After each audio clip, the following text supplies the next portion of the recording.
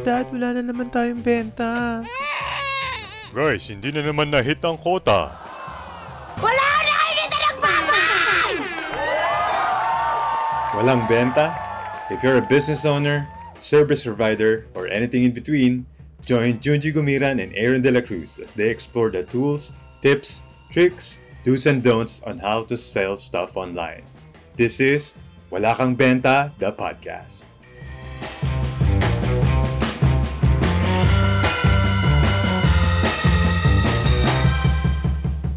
Welcome to another episode of Wala Kang Benta, the podcast. Ako po si Airon Dela Cruz. Ako po ay dating clown. Clown na magician pa para sa mga kids parties. And together with... Wait lang, totoo? Oh! Yung mga sinasabi natin na dating tayo, legit yun. Okay, kala ko joke lang. Totoo palang clown ka dati. Oo, dati. Sige, ako naman dati po akong nag-deliver na ng carpet para sa corporate event. Ngayon po ako na ang nilalatagan ng carpet pag dadaan ako. Your Opo name. si Jungie. Okay, there we go. And welcome to another episode of this podcast. I hope you enjoyed yung previous episode natin. And I'm really excited for this one kasi I'll be learning with you guys. So, this is not my area of expertise. It's actually Jungie's. Pero andito ako because I really want to learn this world na kung saan siya ay expert ngayon. Jungie, what are we talking about today? Wait lang, anong topic natin? Baka mamaya ibang expert ang pagkakaintindi nila. Ano muna yun? You say e-commerce. Kasi ang dami kong expertise baka kung anong mabanggit ko dito. Okay. So, about e-commerce. Okay. How to build an e-commerce business na hindi lang basta business na later on they'll find out na kung gaano ka-successful yung ginawa mo. Mm-hmm. Pero, from scratch and you'll walk us through kung ano yung naging journey mo and mga pwedeng nating matutunan from it. Ano ba to? Tungkol saan ba to? Wait lang, natakot kasi ako. Sabi mo successful. Ano pa yun? Ano pa yung mga description mo? E-commerce, business, expert. Yan. Kasi baka mamaya successful na sa akin to. Sa iba kasi hindi pa. Pwede, no? Baka sabihin na, yan lang yun? Parang magkakaiba naman tayo ng definition ng success. Yan lang pala yung success ni Jungie. Parang almusal ko lang yan. Pero for me, look, as an outsider, looking at your level of success, for me, very successful na yun. And tama naman sinabi mo na for some people, baka hindi pa yun yung, baka maliit yun for them. And for some people naman, yung other side nun is baka sobrang laki na yun na parang di ko na yata magagawa yan, not in my lifetime. Yeah. So, pag-usapan natin. Baka sabihin nila, pera lang pala. Kasi ako ang kahulugan ng success sa akin, being with my family, being able to travel, living the lifestyle I want. Being with your family, being able to travel, wala naman pera. Oy, grabe ka naman. Hindi, dati ganun kasi ako eh. Sige, family, tapos wala tayong makain. Pero sige, let's talk about eto nga naging journey mo and walk us through paano naging umabot ka sa ganyan level. Ay, ito naman tayo. Natatakot na naman ako sa ibang level mo. Hindi mo na sinabing baka lower level pala. Sige, lang medyo, iset lang natin expectations dun sa mga ibang level, success, etc. So, for this episode kasi, what we want to happen is to share lang sa inyo yung e-commerce world. Mm-hmm. Kasi I think marami rin sa listeners natin wanting to start their own e-commerce business. Yung iba currently nagbebenta na ng online. Mm-hmm. So pag magbebenta online, so e-commerce products ito. At marami kasing kahulugan yung e-commerce. Yeah. Baka kasi pag sinabi nilang e-commerce dapat nasa Lazada, nasa Shopee, or nasa Amazon. E-commerce kasi it can be anything. Could be tangible or intangible products. So, nandito na naman tayo sa definition ng intangible product. So, tangible na hawakan. Physical. Mga physical. Yan, ano ba yung mga nahawakan product? Ito, kape. Cellphone, casing. Notebook, sapatos, stationery. Ayan. So, ayun yung mga tangible product. And it could be an intangible product din na yung mga hindi nahahawakan. Virtual or digital usually. Mga digital products. And so, e-commerce kasi, magbebenta ka online, tapos bibilin siya ng customers mo, tapos babayaran ka niya. So, ganun kakikita. Okay. So, pag sinabi natin, kasi nga pinag-usapan natin ngayon is e-commerce, how you build your own e-commerce business. So, anything na, it can be physical and digital, tama ba? Basta binibenta mo online. Yes. And meron bang limitation? Ano ba to? Dapat ba sa Lazada lang, sa Shopee? Dapat ba may sarili kang website or nagbibenta ka lang sa Facebook page? Meron bang ganong klaseng limitation? In terms of limitation, kung ano yung platform na ibebentahan mo, depende pa rin siya sa'yo eh. Okay. Kaya lang may mga platform lang depende sa product category mo, ang mas fit doon. Like for example, if magbebenta ka ng physical product, we're not saying na hindi ka pwede magbenta ng digital product sa, for example, Lazada or Shopee. Pero syempre, mas mas nag-shop yung mga tao doon sa mga physical products. Okay, gets. Ganun. So, hindi naman talaga siya limitations. Ano lang siya, product fit. Depende sa platform na pagbebentahan mo. Pero yung pag-uusapan natin ngayon is because this is your journey. So, physical product, tama ba? Yeah, physical. So, nagbebenta po kami ng mga beauty supplement. Okay. Pwede ba sabihin kung anong klase? Sabon ba to? Kung anong klase. So, ano siya, beauty supplement pero effervescent tablet. Okay. So, ano yung effervescent? So, ito na Kasi mga terms natin, masyadong technical wait lang, magdi-dictionary lang ako. So, effervescent, ibig sabihin, natutunaw. Tama ba?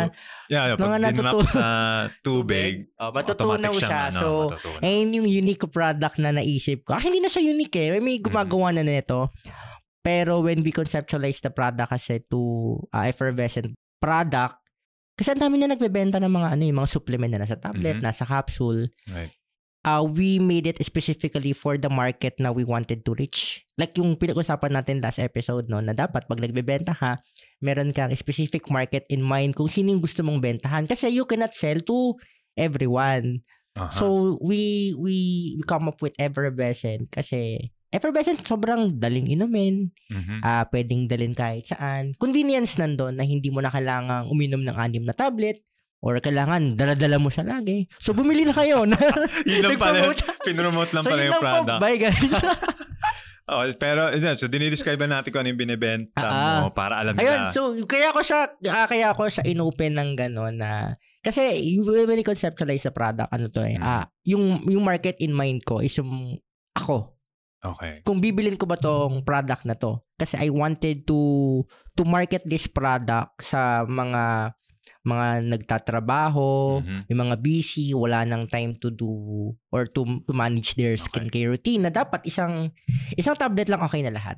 Okay. Pero sige, let's take a step back and tanong ko muna kasi nga I'm with the audience learning din dito sa session natin na to.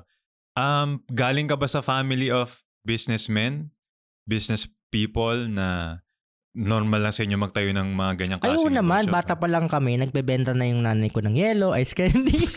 Hindi, seryoso, nagbebenta nagbebenta kami dati ng yellow. Yung maglalagay ka ng ice for sale sa gate tapat mo. Tapat ng pinto. Tapos kapag syempre, doon ako nahasa Oo, doon ako nahasa sa pagbebenta ng yellow ice candy. Kapag hindi pa buo, talagang hindi ko binebenta. Ice tubig pa lang. Pag tubig pa lang siya, hindi ko siya binebenta kasi syempre, customer satisfaction tayo lagi. Okay. So, dapat matigas. pag may tubig, kunyari, gusto talaga nila ng buo, no? Ay gusto talaga nila ng yellow, uhon na sila. Sige po, kung 2 piso na lang. Kasi half pa lang yung nagulo. Okay. Pero the reason why I asked that is baka kasi as we go and learn about what your success is or na naman sa success. Pero dun sa anong klase yung negosyo na ginagawa mo, baka maisip nung iba, ay, si Jungie yan kasi galing siya sa pamilya ng mga negosyante na. Kumbaga, matagal na sila sa negosyo, minana niya na yung yellow business niya sa parents niya. So, so in that sense, hindi, no? Parang, simple kind of business lang, selling from your house. Hindi ko naisip na mapupunta ako sa ganitong field din na nagbebenta ako ng products online or nagko-coach ako about e-commerce. Kasi bata pa lang ako, ang dream ko talaga is maging reporter sa TV.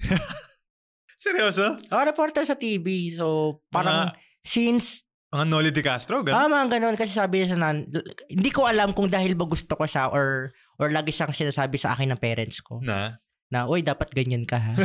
So, growing up, growing up nalagay sa isip ko na, gusto ko maging reporter. Gusto ko nasa TV ako. Okay. Sige. Pero kaya nung high school ako, journalism student. So, campus journalism. So, journalism sabihin, nagsusulat kami ng balita. Kaya nung college ko din, after nung high school, nag-mass communication ako. Talaga? With in mind na papasok ako sa TV. bilang newscaster. Kasi syempre pag newscaster dapat may tsura ka. Ay, wow. Feeling ko naman. Yabang. Okay, so yun we set the stage na si Jungie he didn't come from a talagang pamilya na big time or malakihang mga negosyante. Pinaka-negosyo is yelo. Yelo. Is tubig. So, ganun din kami before. Nagbenta nga ako ice candy. Pero kami lang din umubos. Anong flavor? Milo. Tsaka tang. Ano yun? 8 o'clock. Pero kami lang din yung umubos. Favorite ko avocado. Ay, wow. Social ng Mas mahal yun. 5 piso yun eh. Pag Milo lang mga 2. Then, fast forward to today para magkaroon naman sila ng konting excitement na ba't ako may kinig dyan? Ano ba yan? Yelo lang naman pala yung dati na binibenta. So, hindi rin kasi pwedeng or ayaw natin magbanggit ng specific figures ng kung kamusta yung negosyo mo ngayon. Although I know, kasi part ako sa marketing ng negosyo mo. Hindi tayo pwede magbanggit ng specific numbers, pero ilalagay na lang natin siya sa title. Pwede, no? Hindi ka nagbanggit pero nasa title. Pero siguro magandang indicator is your lifestyle now. Siguro bago muna yung lifestyle, no? Bago ka naging negosyante na ngayon, e-commerce business owner. Ano ka before? So, mass communication graduate ako. Tapos nag-OJT ako sa TV5. Ayan.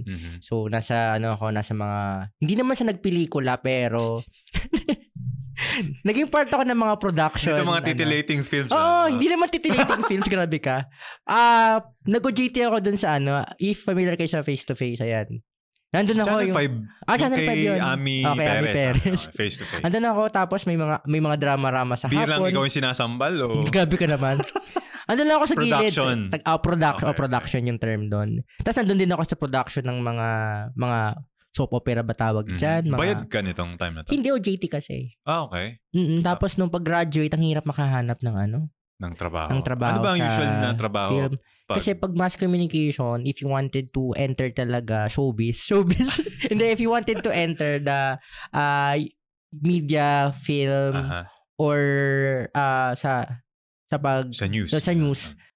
You start talaga as sa mababa, researcher, ganyan. And medyo ilan lang naman ang station sa Pilipinas. Yung major 3 lang station naman, di ba? So, ilan kaming graduate. Hindi naman ako matalino nung college. Okay. Kapag hindi yung parang tingin ko, grabe naman yung competition. So, hindi mo na ako pumasok sa film. Hindi mo na ako nag-artista. Sabi ko, magpapayaman muna ako sa advertising. Okay. Kasi ang naiisip ko noon, hindi ako magiging reporter. Saan ko ba pwedeng gamitin yung looks ko? Or, skills mo na inaral mo. Ano ba, saan ko ba ito pwedeng gamitin? Okay. And sabi ko, nung college, tingin ko, mahilig ako sa ads. Gusto ko alam mo yung mga nagpe-present sa pelikula. Alam mo yung, di ba usually may pelikula? Tapos pag advertising, yung work mo, nagpe-present ka sa client, ipag-pitch ka. Okay. Ayun yung naiisip ko, ganun yung gusto ko. Sabi ko, gusto kong magpayaman sa ganun. Kasi nga wala rin namang pera. Hindi naman sa walang pera, pero medyo hindi din kalakihan din yung binabayad sa media at saka sa news. As in, very minimum lang talaga. Unless sikat na sikat ka siguro. Unless experience ka o marami kang trabaho. Kasi sa production, pwede kang madaming trabaho eh. Okay. So, advertising. Oo, pagpapasok ako sa advertising. So, first job ko, marketing assistant ako. Okay. Wala rin palang pera. Yung So, yun nga. Diba tanong mo ano ako bago ako maging isang entrepreneur? So, ano yung intro ko kanina? Nagde-deliver ako ng carpet sa mall. Kaya ako nagde-deliver ng carpet sa mall kasi ang trabaho ko noon, part ng trabaho ko noon ay events. So, kailangan kong mag-put up ng event for a brand. Okay. And walang gagawa noon eh. Magde-deliver ng carpet, kailangan na mag-deliver kasi mamayang gabi na yung event. Yung carpet, para dun sa event? Oo. Hindi nagbebenta kayo ng carpet. May carpet na kailangan sa event. Nagde-deliver ako ng carpet sa event. Mo, okay. Nakakatawa pa nga yung kwento sa carpet na to. So nag-deliver ako ng carpet sa SM. Para sa event? Yung marketing manager or marketing officer sa SM, classmate ko nung college. Sabi sa akin, uy, Jungie, anong ginagawa mo dito? Gusto kong lumabog. Habang hawak mo yung carpet? Or kaya ipang-suklob ko yung carpet sa akin. Anong ginagawa? Nakita ka niya? So, sabi ko lang, nagde-deliver ng carpet. Wala na akong maisip eh. Poker face. Hindi naman ako ginagawang masama. Pero syempre hindi naman sa nahihiya ako. Pero kasi iniisip ko, nga no, ba't ako nagde-deliver ng carpet? Okay, so paano ka nag-transition doon from Nagde-deliver ng Oo. carpet. Nag-resign ako, syempre. Okay. Nag-resign ako. Mhm. Tapos, syempre, looking for a greener pasture nga. Mhm. Dapat mas malaki na yung sweldo kasi minimum lang din kita ko doon. And gusto ko mag-specialize. Okay. Ayoko ng marketing and advertising lang. Gusto ko something na pang edaran ko. So sabi ko, I wanted to play doon sa field na gusto ko, ako yung mas nakakaalam versus doon sa mga, sorry for the term, yung mga medyo oldies na, medyo matatagal na. Mas may experience. Experience na. Ganon. Experience na. So sabi ko, dapat digital. Yun yung naisip mo. Sabi ko, so nag-apply ako sa digital marketing, digital advertising company. Tapos, 3 months, tanggal ako. Kala ko naman. Alam mo yun, yun na. Hindi natanggal ako. Kasi? Kasi at that time, syempre natuto na nga ako, di ba? Alam ko na yung social media marketing. Tapos, kahit pa paano natututo ako mag-coding, natuto na rin ako mag-copywriting kasi natuturo siya. Nakakuha ako ng first freelancing client ko na nandun ako. Habang employed ka pa doon? Okay. Sabi ko, yung kita ko doon sa client na yun, mas malaki pa. Kesa sa sweldo mo? Doon sa sweldo ko. So, medyo may part na so yung client mo labas doon sa company? Hindi Oo, siya... kasi nga okay. Hindi rin naman mahigpit na dapat hindi ka kumukuha ng client. So, nakakuha ka ng client. Tapos, ayun, parang on the side, may may client or may kinikita na ako sa pag-freelancing ko. Tapos, medyo natatamad na ako. Lagi na akong late. All of a sudden, sabi na lang sa akin, hello, goodbye. Oo, I love you, thank you, and goodbye. Hindi, gano'n. Parang napansin na rin nila na parang, hindi naman sa hindi ako performing, pero yung tardiness now. Aha. Kasi nga, dahil ba focus ka na dun sa Hindi naman. I mean, tinamad ka lang talaga. Di ba lagi naman akong late? Kailan ba ako? Doon ba ako pumunta ng maaga? Okay. Ako na yun eh. Pero tingin ko kasi at that time, hindi sila nagagalingan sa akin. Okay. Kasi lahat na nandun, digital market, pagpasok na digital marketing na sila, naturo na. Ayoko, pagpunta ko doon, pinag-code mo ko, ano bang alam ko sa coding. Ang alam ko lang talaga, magpo-post lang sa Facebook, sa Instagram. At mag-expect ka sa akin na in just 3 months, sobrang galing ko na. Okay. Tapos, so nakuha mo na yung client, hindi ka lumabas, finire ka eh. So, after no, ano nangyari? Okay. Hindi resign, may client wala. Hindi ko yung sinabi. Siyempre nalungkot ako. So after nun, ginalingan ko dun sa existing client ko na freelance. Umalis na ako. So, nag-work ako sa coffee shop. Tapos habang nag-work ako sa coffee shop, habang sineserve ko yung client na yun, naghahanap pa ulit ako ng client. Okay. Hanggang sa Anong time na to, inaaral mo na yung... inaaral ko lahat. Kasi sabi, pag sinabihan ka pala ng hindi ka magaling, gagawin mo yung lahat para maging... Parang ipoprove mo na ganun ba? Hindi ko alam kung kanino ko siya dapat i-prove kasi hindi rin naman nila malalaman na magaling na ako. Nag-quit ka, pinire ka na. So hindi malalaman. Nanggigigil ako that day. Baka you were trying to prove it sa sarili mo. Baka. I mean, nandun yung gigil. Nang gigil na, hindi, magaling ako eh. At yung gigil na, nako, baka kapusin ako. Baka kapusin ako, nag-ano ako nun eh. Kapusin ng pera? Oo, kasi... hindi naman din kalakihan yung kinikita ko doon. Nag-loan pa ako doon. Alam mo yung bumili ako ng TV tapos installment. Magkano yun?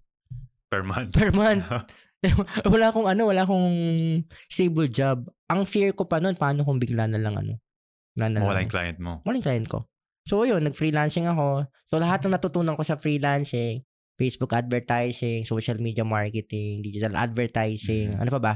Lahat yun, ginamit ko yung skill na yun to grow yung business na meron ako. To build your own business and grow it. Okay. So, kaya ako tinanong din yun, guys, sa mga nakikinig sa atin, para makita nyo si Jungie not as a parang e-commerce god. Natao din ako at marunong masaktan. At one point, nag-watch siya ng carpet sa Megamall at nakita siya ng former classmate niya at napahiya.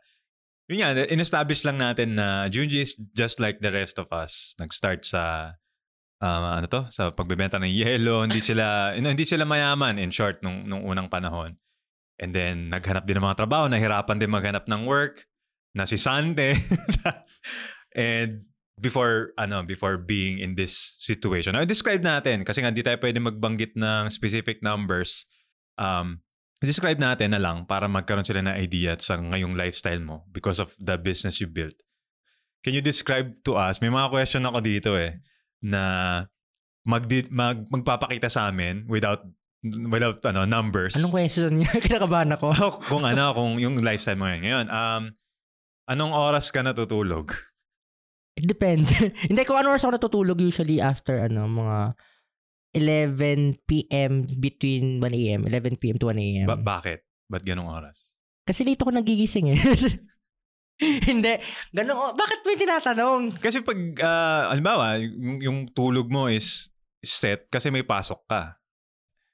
Parang dinidescribe natin yung lifestyle mo ngayon para meron sila idea na bilang e-commerce. Wait, ngayon kasi, ang hirap niyang sagutin kung anong oras ako natutulog. Magbigay na nga lang tayo ng numbers kasi yung kinikita mo. Saan ba? Sa e-com? Pwede bang, yung Oo business naman, na. wala namang problem. So, currently, you are making how many figures in a month? Yung one e-com business ko ngayon, currently nasa 8 figure na kami. Okay, pag 8 figures, this is 10 million and above. Yes, 10 kasi ang million 7 figures is 9 million pababa. Ang galing nun ah. Ang galing, no? Non-logic na. So, 10 million and above, 8 figures. Per month to per month. Yes, monthly gross sale. Okay. Gross yun ha. Baka mangutang yung iba, sabihin, ang yaman ko. Okay. For just one e-commerce business, I didn't know na meron pang iba. Kasi syempre may iba pa akong business and planning Okay. to launch other e-com category pa. Pero sa e-com, isa pa lang right Yes, now. meron pa akong isa ngayon. So sa e-com na ito yung nagkakaroon ng 8 figures a month. So do the math guys. If you have, at least na lang, sabihin na natin, the very least is 10 million a month. How will that change your life? Ako, shit, ano kang gagawin ko, no?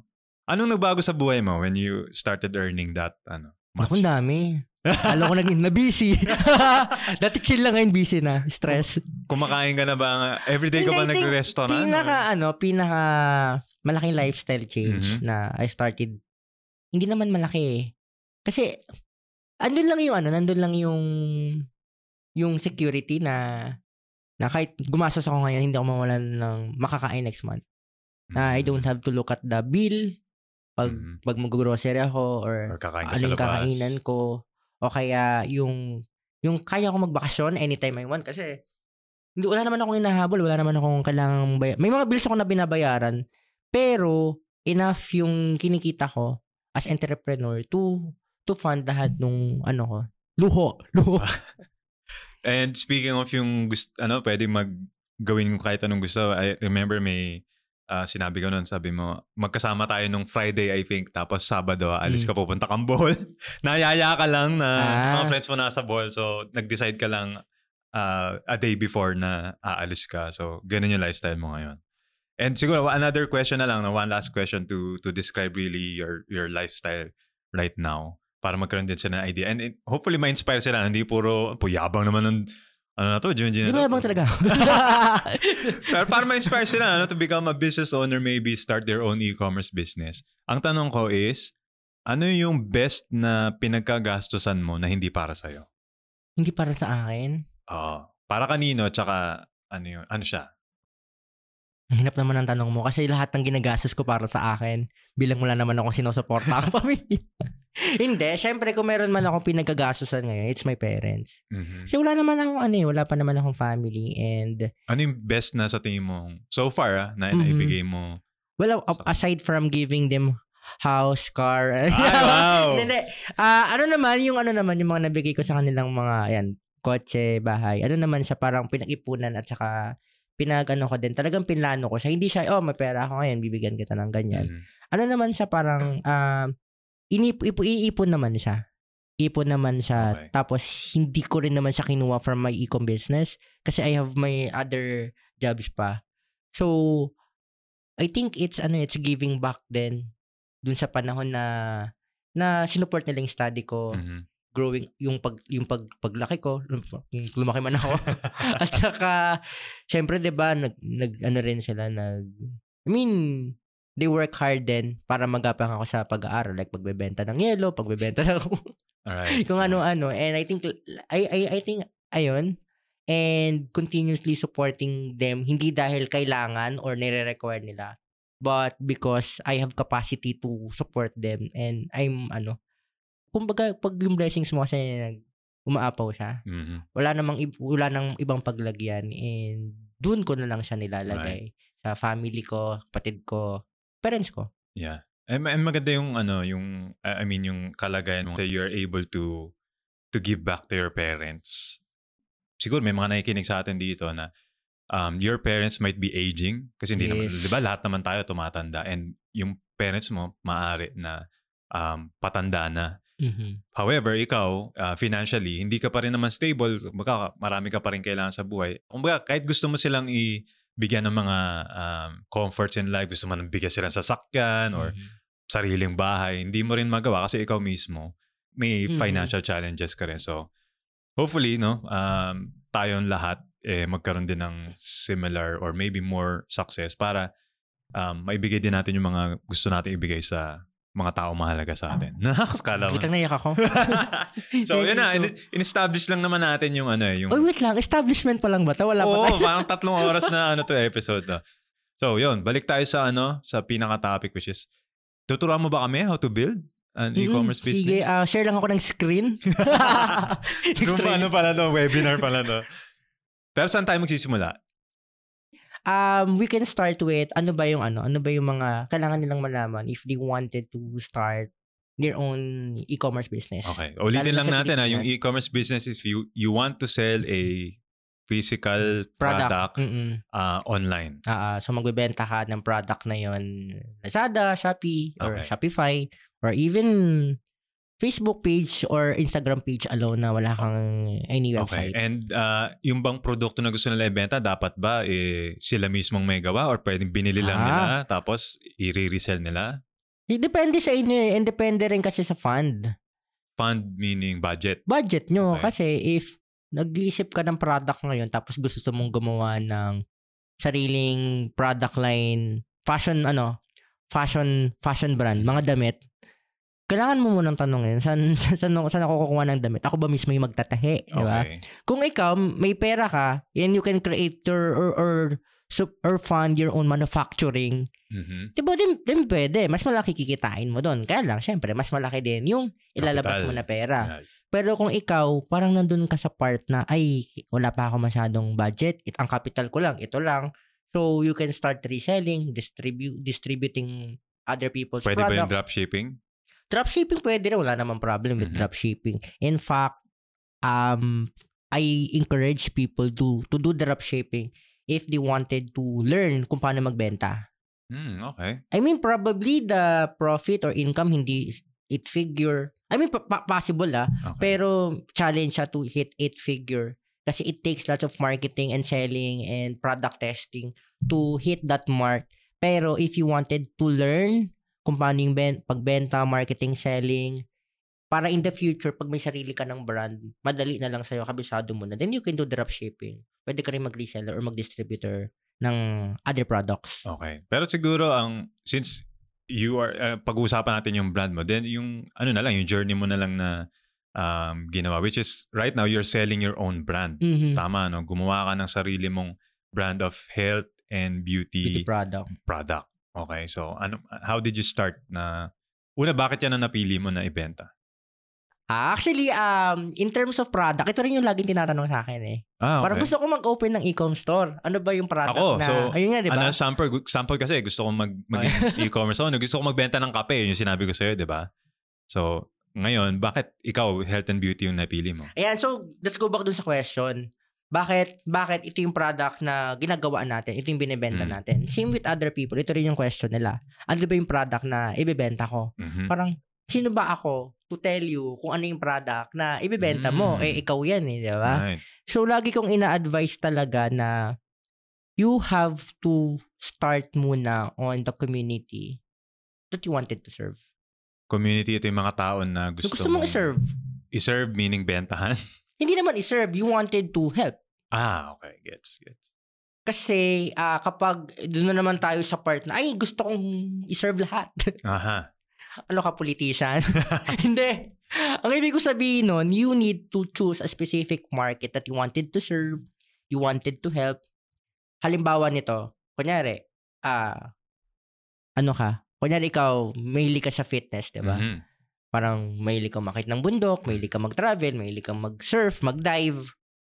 Then, hindi naman sa no-brainer, but in most cases, you wanted to serve these people din. Okay. Or mas kilala mo yung aspirations, yung Kasi naman yung ganun din desires, ako. challenge and problem nila. And based on that specific problem, doon ka nakaka-create ng product. Ano yan, it's a different way of thinking about starting a business. Kasi usually, ang mga naiisip is, ano kaya ang pwede ko ibenta na hindi pa nabibenta ng iba? At yung may pera. Diba? Doon, pera yes, agad eh. Tama. So, you're saying na before you even think of the product na gusto mo ibenta, isipin mo muna, sino ba yung gusto kong tulungan? Okay, Tama. nice. Tapos, after nung sino ba yung gusto kong tulungan, ano ba yung problema ng mga tao na to na I think I can solve through my product? Okay. So, going back to sa same example mo, sino yung mga tao na gusto mong tulungan kaya mo in-start yung business mo? Sino? Sa akin kasi syempre tulad ko din kasi dati akong freelancer eh. Okay. Ay, dating freelancer. Freelancer pa rin naman ako but ngayon kasi already have my agency and I wanted to serve people like me na sobrang, alam mo yun, ang daming iniisip, sobrang busy, wala lang time sa pagpahid ng kung anek-anek sa katawan. So gusto ko yung simplified lang, yung madali lang gamitin na skincare product. Skincare product for people na sobrang busy na sa buhay. Entrepreneur. Hindi na kayang. Tulad na nakikinig kahit mga empleyado, di ba? Empleyado. Pwedeng, busy rin yung sila. active yung lifestyle. So sila yung mga tao na gusto mong i-serve. And then, yung problem na nakita ko is sa sobrang busy nga nila, silang time, sarili nila. Okay. Parang nakakalimutan na yung self-care, yung self-love. Naks. Tapos, dun mo ba pinili yung product to serve that problem? Ayan, so, sa tanong na yan, ayun ba yung reason? Siyempre, if ayun lang, hindi. Okay. Marami pa akong consideration. Kasi siyempre, kailangan din natin i-check yung demand tsaka yung profit when selling these products. Kasi sobrang unique nga ng market mo. Sobrang so, unique. isa-isahin natin demand, profit, and... Habang nagbebenta ka ng product na yun. Kasi importante ba din yung demand eh. Okay. So, para sa mga hindi familiar sa term na demand, meron bang may gusto ng o may bibili ba mo? niyan? Okay. And ito din yung nagiging problem dun sa mga ibang entrepreneur na gusto maging unique. Na, ito hindi pa to nabibenta, bibenta ko to. True. Ano yan? Common na kaisipan yan for people na gusto mag-start ng business. Iniisip nila, ano yung pwede ko ibenta na ako pa lang yung unang, ako yung kasi ang naiisip pag, diba, bebenta akong kape, kunyari ako, ang dami na nagbebenta ng kape eh. Diba yun yung parang bakit ko papapasukin yung market na yan? So the thing is, bakit marami nagbebenta ng kape? Kasi maraming bumibili ng kape. Bumibili. Yun yung shift in tapos balik naman, bakit wala pang gumagawa niyan? Eh maraming malalaking company dyan na kayang gawin yan. Ngayon naisip mo gusto mong gawin. Bakit nga? Ba't gano'n? Hindi ba ibig sabihin nun walang demand or baka wala talagang market for that? So mataas kasi yung risk. Right. So why not go for a lower risk na may demand na may bumibili na, may market na, just have to introduce your product. Okay. Kahit pa sabihin mo na ay marami nang nagbebenta yan eh. Marami nang gumagawa niyan. Yeah. And easier said than done yan kasi kahit ako nung sinisimulan ko pala na isipin about business, yun yung unang mindset ko, ano yung pwede ko ibenta na wala pa nagbebenta ever? Nasabi mo nga, it's a risk kasi baka kaya wala nagbebenta niyan kasi wala palang demand. So, doon tayo sa meron ng demand. People are looking for that specific product. So, yun yung papasukin mo. So, need muna and then the product tapos... Yeah. So, you need to do your research then after choosing the market that you wanted to serve, ano yung problem na isosolve ninyo, and then what product you're gonna use to solve that problem. Do your research on yun, market demand, supplier, may makukuhaan ka ba? Diba?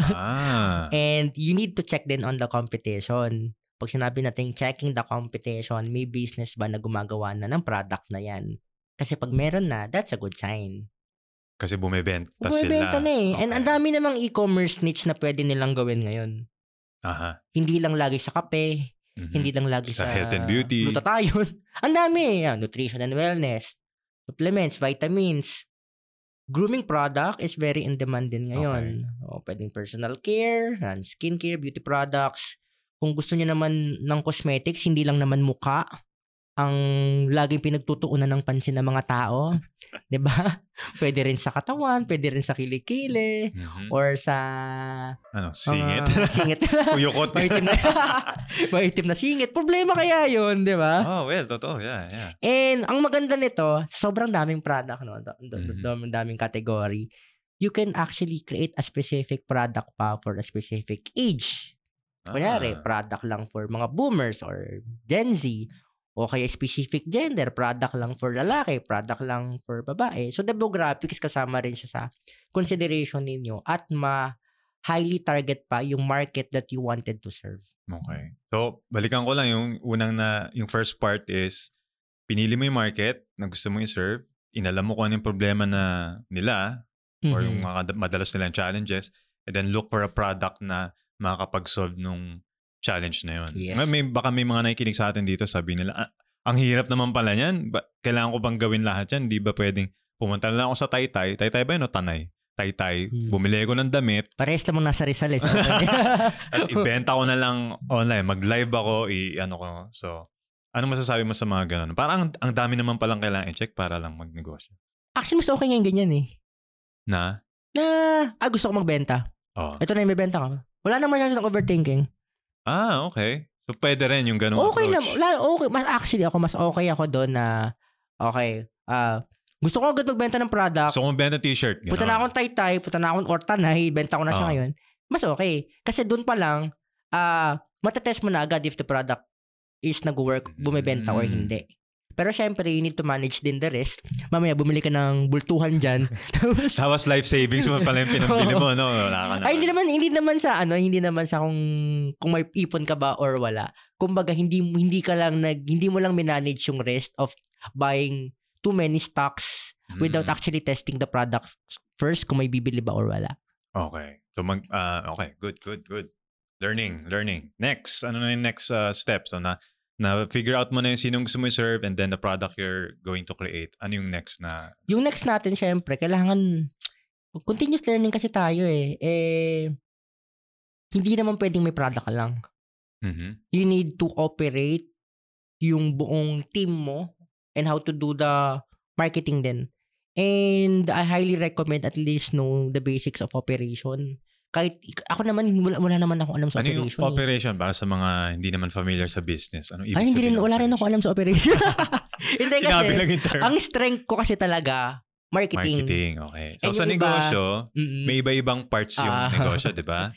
Marketing is yung nabanggit nga natin nung unang episode natin. Ito yung nag-a-attract ka ng mga tao. Marketing at saka nagbebenta ng product. So marketing and focus sales. on sales yon. Okay. And then yung isa pang aspeto ng business is yung operations. Sila yung inventory management. Kailangan siyempre manage yung inventory. Kung wala ka namang stocks, market ka ng market, wala ka namang palang stocks. And then, wala. Kasama ba dito yung nagpapackage? Yeah, kasama na dyan. Order fulfillment. Order for fulfillment. Sila yung part ng after sales. Okay. So, after sales, sila yung nagpo-fulfill ng product. So, kasama dyan yung packing, shipping to customers, even the management of shipping logistics, customer service, tsaka business accounting. Wait lang. Dami, no? Nagtutugo na yun ako. May business accounting. And to give yung context nga doon sa mga nakikinig is, remember, this business is 8-figure business. So baka nagtataka yung iba, ba't ang daming ibang tao na involved? Ako lang yung bumibili. Ako rin nagbebenta. Ako nagsiship. Siyempre, ibang ibang level. Pero Airon, I know a lot of business owners na one-man team. Talaga?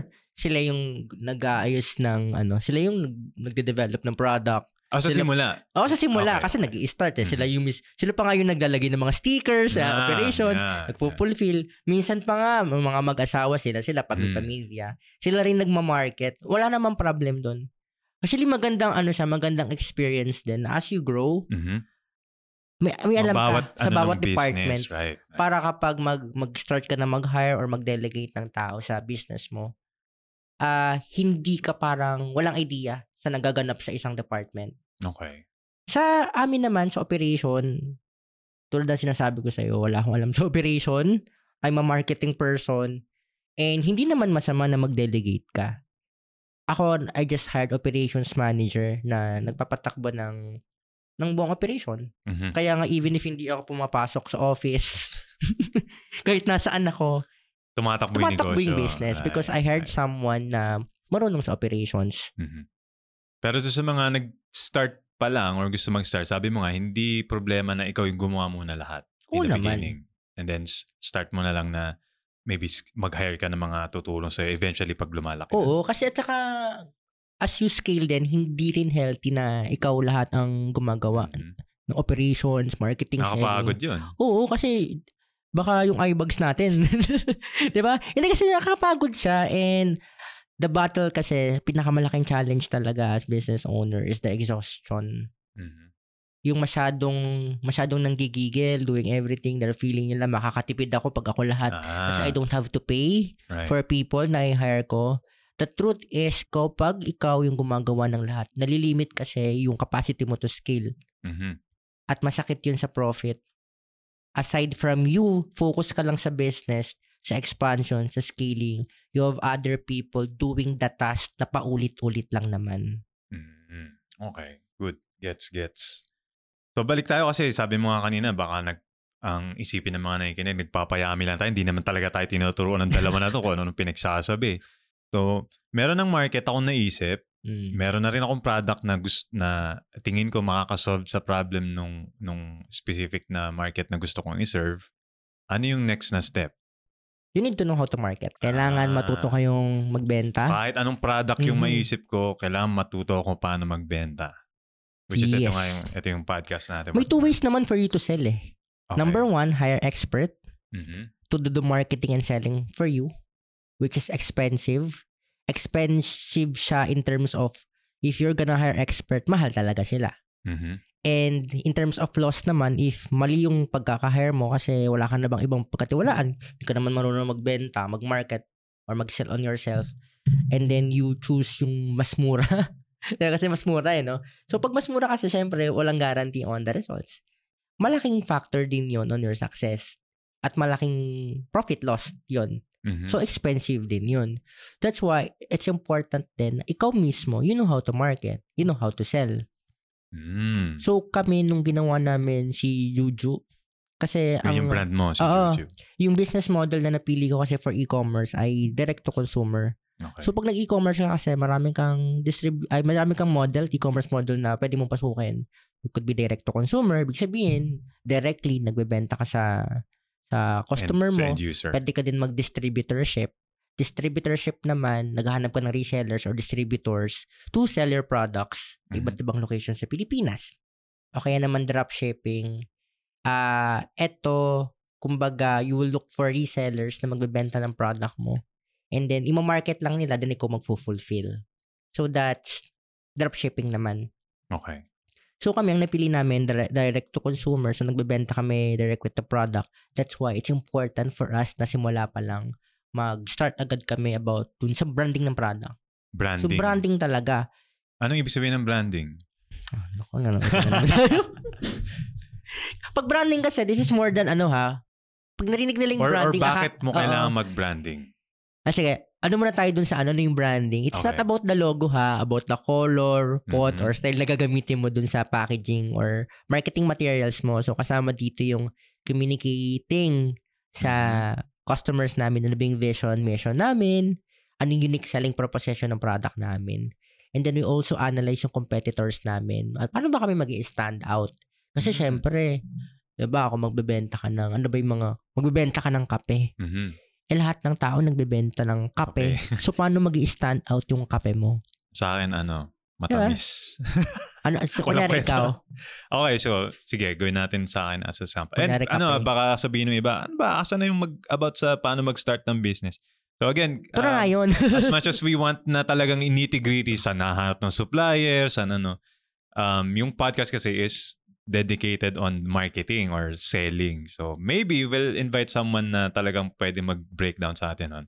Pero mag-focus tayo mostly dun sa marketing and selling nga. Kasi, yun nga, walang benta the podcast nga to. So, kunwari, using me as an example, gusto ko magtayo ng e-commerce na binibenta ko ay kape. And then, sabi natin, ang market na gusto ko, yung mga katulad ko din na outgoing, outdoorsy. And ang problem is, minsan gusto ko Kala ko boomer. Ay, grabe ka. Kala ko market. Joke lang. Ang problem is, dahil pag madalas ka sa travel o nasa labas ka, gusto mo ng masarap na kape. However, hindi laging posible yon dahil nag-hike ka sa bundok, alam nga na maghanap ka ng Starbucks doon, di ba? Gusto ko na masarap pa rin yung kape na may inom ko, even if nandun ako sa mga lugar na medyo remote, na hindi ko kayang magdala ng gag-grinder pa ako or magsisip pa ako ng gano'n. So, yun yung naiisip ko na market and problem. So, ang gagawin ko is paano ko siya ibebenta. Paano siya mag-stand Paano siya mag-stand out sa lahat na nagbebenta ng kape. Actually, yun na yun. Ano? Ayun na yun. Kasi may unique selling proposition ka na eh. Okay. Na I created this coffee brand for people na active yung lifestyle, always nomads, outdoor, lagi nasa outdoor. That's the unique selling proposition. Okay. Yun na ba yung part ng brand? Yes, can be part of your branding but not the total branding pa din. Right. And depende pa dyan sa kunyari, kape mo, kailangan mong isipin, ano ba yung gagawin kong store? Mag-one product store ba ako? Mag-niche store ba ako? Or mag-general store? Ano yung mga pag one product, isa lang. Isang product, dalawang product pag one product. Pag one product store, one product. Kung baga one product store, tatlo yung product. One product store, meron sa kang product. Isa lang kape yung lang yun. uri ng kape na binibenta mo. Okay. Pag niche store ka naman, very niche yung yung market mo. For example, ang niche mo is for mga outdoor person. Then you can create pa other product line na related sa outdoor people. Okay. Panggawa ng kape na pang outdoor, pwede ba yan? General store naman, general. Kahit pwede ka magbenta ng kape, tapos magbebenta ka ng asukal. 3-in-1 na, no? Yeah, magbebenta ka ng kape, tapos kung gusto mo bigla, naisipan mo magbenta ng suklay, magbenta ka ng suklay. Kasi general store naman siya. Okay. Kasi kakategorize mo na lang. Bakit important na i-categorize mo siya kung whether you want one product or a general store or... It's part of the branding kasi na gusto mong gawin. Okay. Kasi kunyari ikaw, usually kailangan mo na ba mag-decide right there and then na one product lang tayo or pwede ka naman mag-start with one product and then later on mag-niche store ka. Okay. And then kunyari dumami na talaga yung product category mo aside from ayoko na lang, hindi naman puro sa kape, gusto ko naman sa gatas naman. Then mag-ano ka naman sa ibang product category naman. Then mag-general store ka naman, mag-create ka ng iba't ibang product category. Tapos kasama dyan yung market mo. Ayun na ba yun? Or gusto mo pa maging broader pa? Good idea ba na maggawing siyang broad? Kasi sinasabi natin, di ba, mas hindi, don't get that mindset na bebentahan ko lahat. Dapat specific lang muna and then expand from there. So, wala namang tama or mali whether you're gonna do too broad or too niche sa market mo. But ideally, you start with niche muna and then habang tumatagal, okay, kaya ko na mag-scale, kaya ko na mag-target ng ganitong audience. Then pwede mo naman siyang i-expand. Okay. And then yung brand character, like ano ba, fun ka ba, seryoso ka ba? Or is this a luxury coffee? Coffee pang mga mayayaman lang? Or coffee pang masa. Oo, di ba? Kasi depende pa rin yung magiging brand character mo. Okay. Doon hindi naman kailangan ng mascot. Ako na yung mascot. Pag-character na mascot agad. Okay. Kasi depende dun sa mo rin, sa product pricing mo din. Yung magiging persona or character ng brand mo. Right. Kunyari, ang pricing mo nasa medyo pricey, no? Let's say mas mahal sa Starbucks. Then yung tone ng voice mo, yung brand character mo, dapat gagawa or created or targeted for that market, yung sophisticated. Kung ikaw naman ang target mo ay masa, for example, mga 3-in-1 type, then ibababa mo siya ng ganun. Dapat yun yung messaging mo. Same for isip tayo ng magandang example nito ay familiar kayo kay Angkas. Okay. Diba? So nakita niyo sa mga hindi taga Manila, baka walang Angkas sa inyo. Si Angkas is ride sharing. So parang habal. Pinagandang habal. Makikiangkas kayo sa isang motorcycle rider para parang taxi siya pero motor. If napapansin mo dun sa how they communicate or i-present yung brand nila online, no? Very masa, very kalog. Yeah. Kasi nga, ang market naman nila ay masa eh. Right. Hindi, tas yung communication na ginagamit nila is Tagalog, Taglish, tapos joke nila yung mga konyo, ganyan. Kasi nga, ang target nila ay masa. Kasi kung mag-English sila dyan, di ba? Tapos, as if parang sophisticated ng market nila. Hindi naman nila market yun eh. They're directly talking to the masa market. Yung mga tao na most likely gagamit ng angkas. Okay. And then, aside from branding, kasama din sa marketing mo yung saan ka ba magbebenta? Ano ba yung mga selling platform mo? You cannot, hindi naman, not necessarily na magbebenta ka sa lahat. Benta ka agad sa Facebook, sa Instagram, sa TikTok. Pwedeng pa isa-isa. Okay. Ano yung ideal? If magsisimula ka pa lang, you're a one-man team, saan pinaka-best sa tingin mong mag-start? Best to start is, ano ba yung platform na initially comfortable ka to sell? Wala eh. Ngayon wala eh. So kung wala... Shopee, pwede ba yun?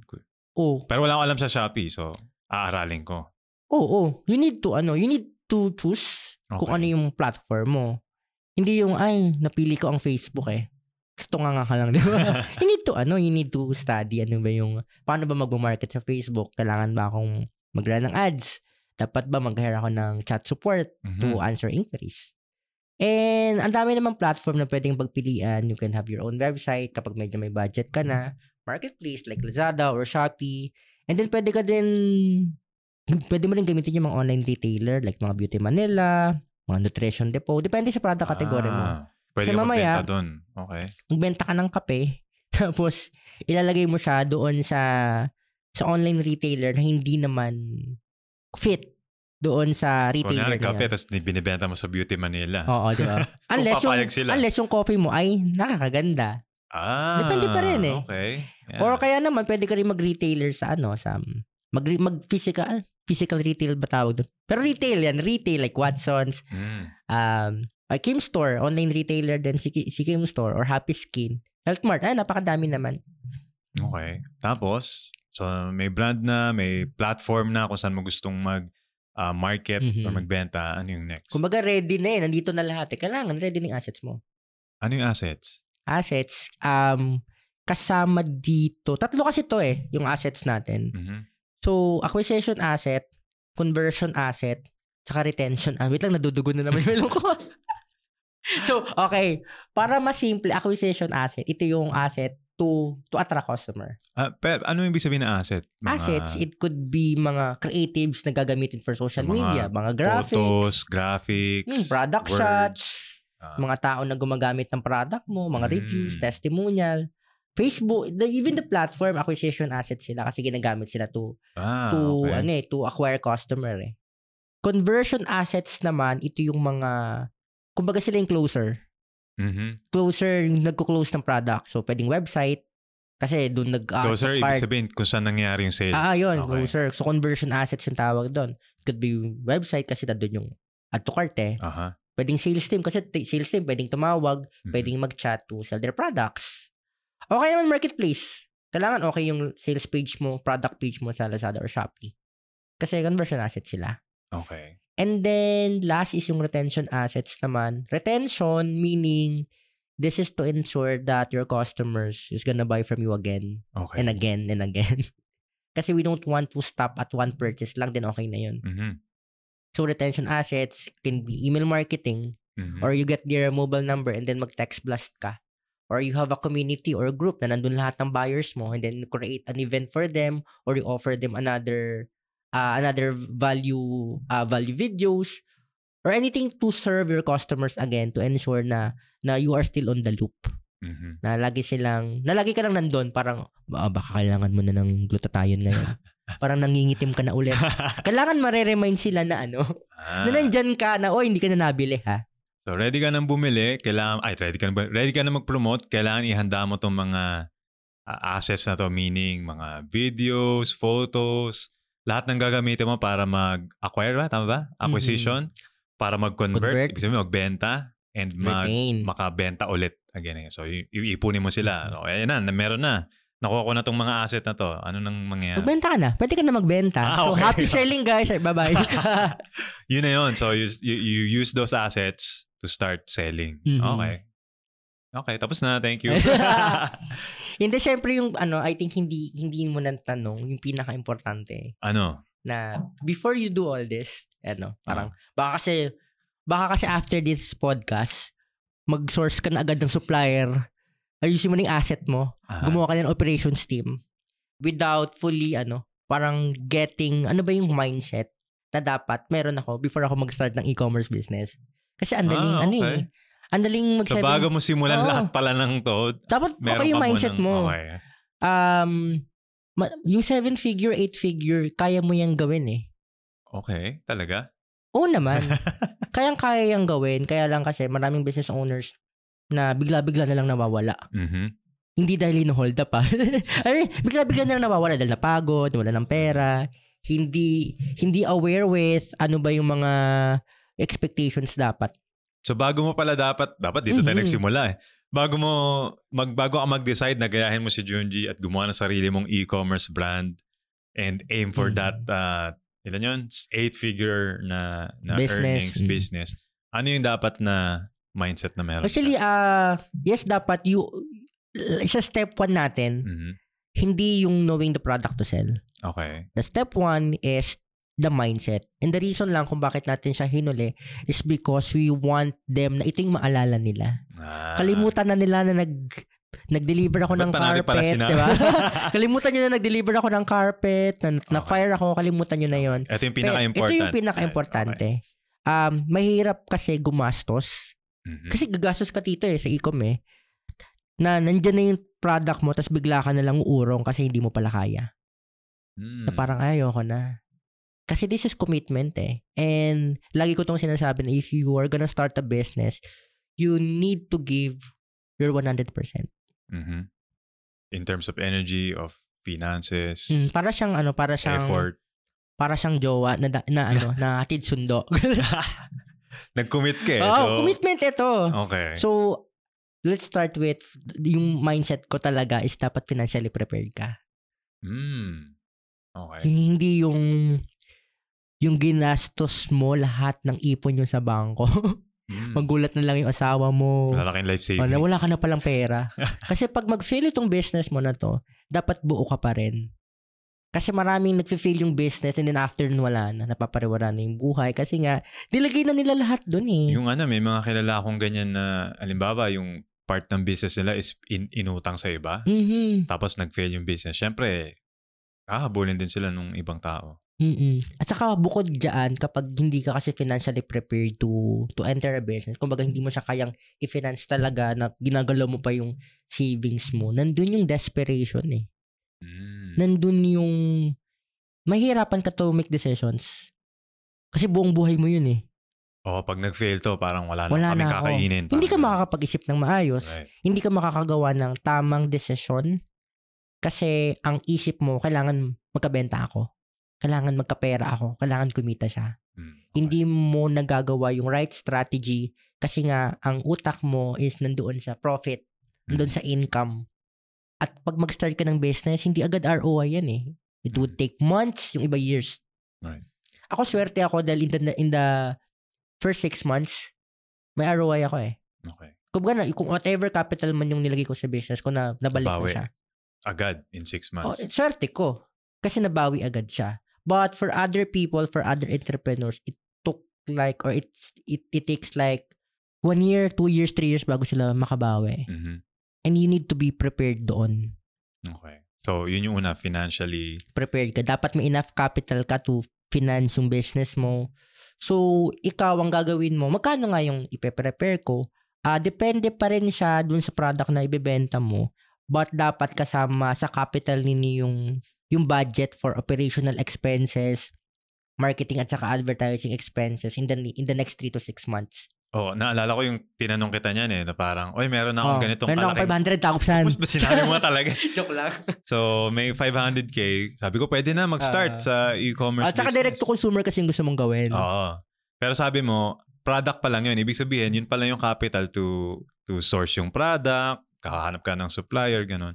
wala pa dun yung yung Operations. operations, kung paano ko siya ma-market.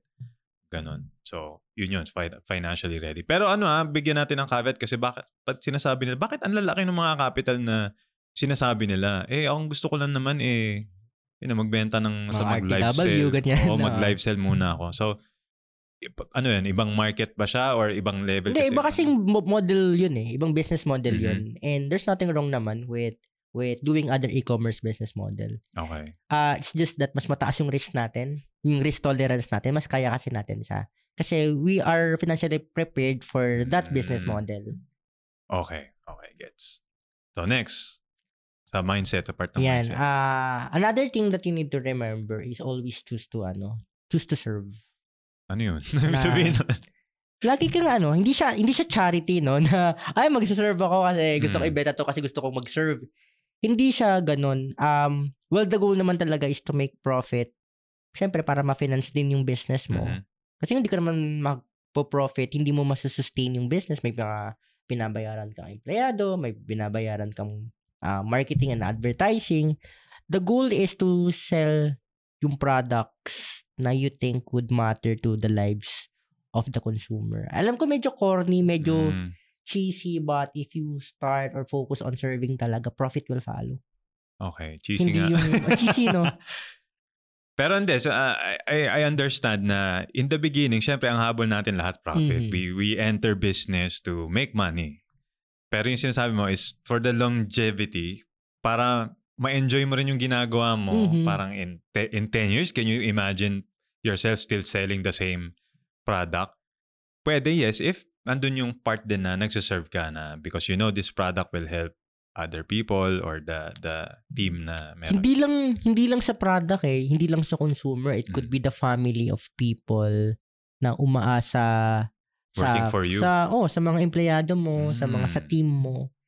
Can be serving then, it will help you serve then yung community na sinusupport mo pa because of this business na saserve ko pang other community na to.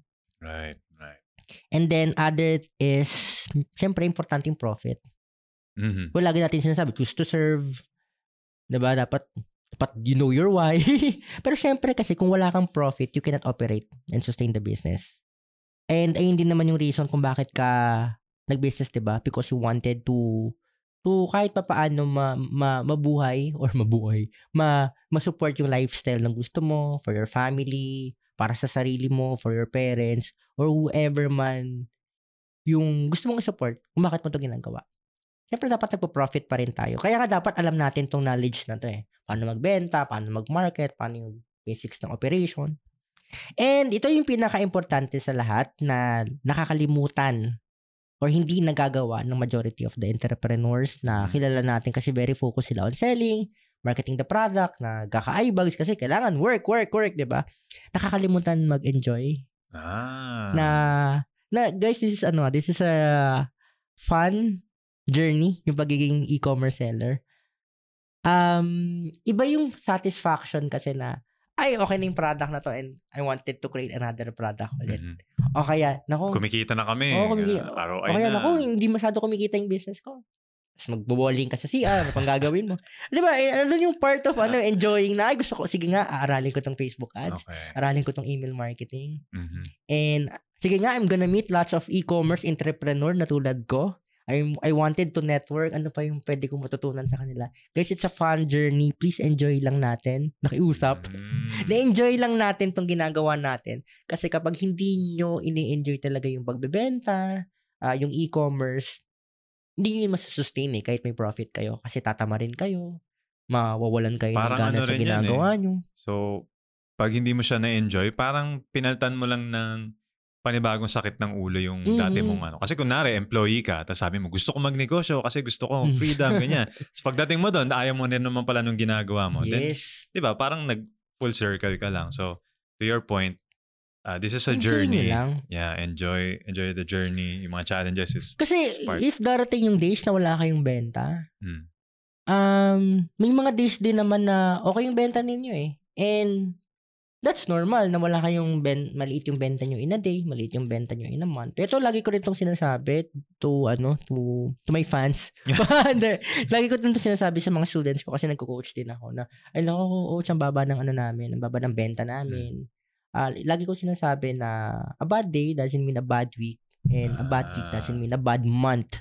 So, if that's a bad day, ayusin mo lang sa iba pang araw. Then, probably, yung isang linggo mo, maging maayos siya. Kung pangit yung isang linggo mo, then ayusin mo yung month.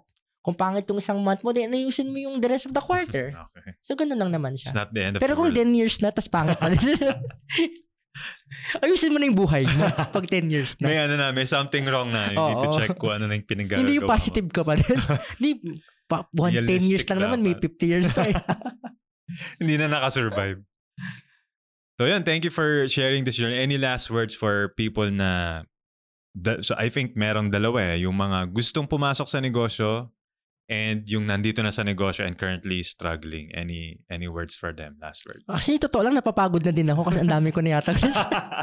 Pati ba naman last words sa akin pa din? And like, kung may last words man ako na... Doon sa mga muna, gusto mag-start. Naku, dalawa pa. Kala ko. Isa pa. Doon sa mga gustong mag-start.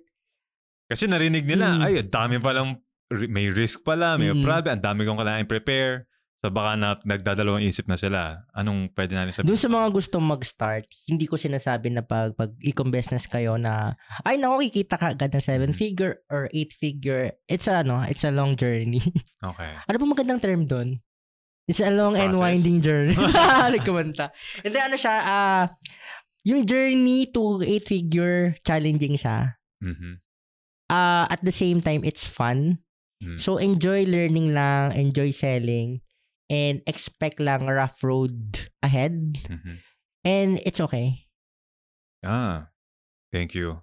And ano siya, sabi nga nakita naman natin yung shinare ni Jungie sa life niya. Actually, hindi naman niya shinare yung lahat ng mga blessings. Hindi pa yun. Oo, na-achieve niya or nagagawa niya ngayon.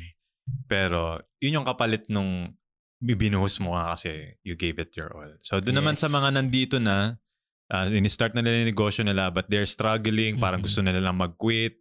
Ayan. So, sa mga nandito na nasa business na, nag-e-com na, ang first thing that you need to do is i-click yung follow.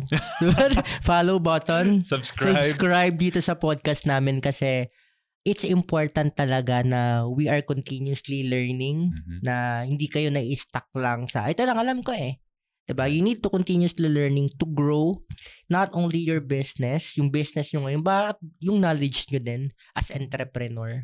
So, importante na patuloy lang yung learnings natin, lalo na sa digital, diba? Digital every quarter may bago, diba? May nagpapalit. So, it's important that we are also updated with new trends, technology na we can leverage to grow and scale pa yung business natin. Right. And kaya natin ginawa ng podcast na to, di ba? Para tulungan nga sila na makapagbenta using these tools na eventually we'll talk about in future episodes. So yun, maraming salamat, Jungie, for sharing your Thanks for inviting me dito sa podcast mo. Pantalawa lang naman tayo dito. Pero I hope you guys learned sa episode na to. And if you have any comments, questions, napakahabang episode naman yan. Walang kwenta-kwenta, walang tutunan. Please send us an email sa walakangbenta@gmail.com. And with that, we bid goodbye for now. So maraming salamat for listening to this episode. Bye-bye! Bye!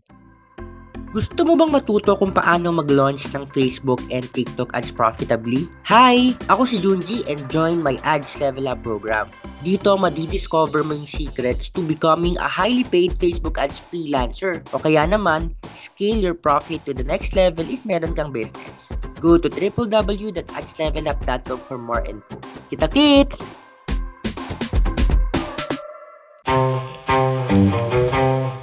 If you like our podcast, consider signing up to our email newsletter. It's where we highlight cool things we found online, including apps, books, new hacks and tricks to help you sell more. Plus, it's 100% free. Just go to walakangbenta.com to sign up.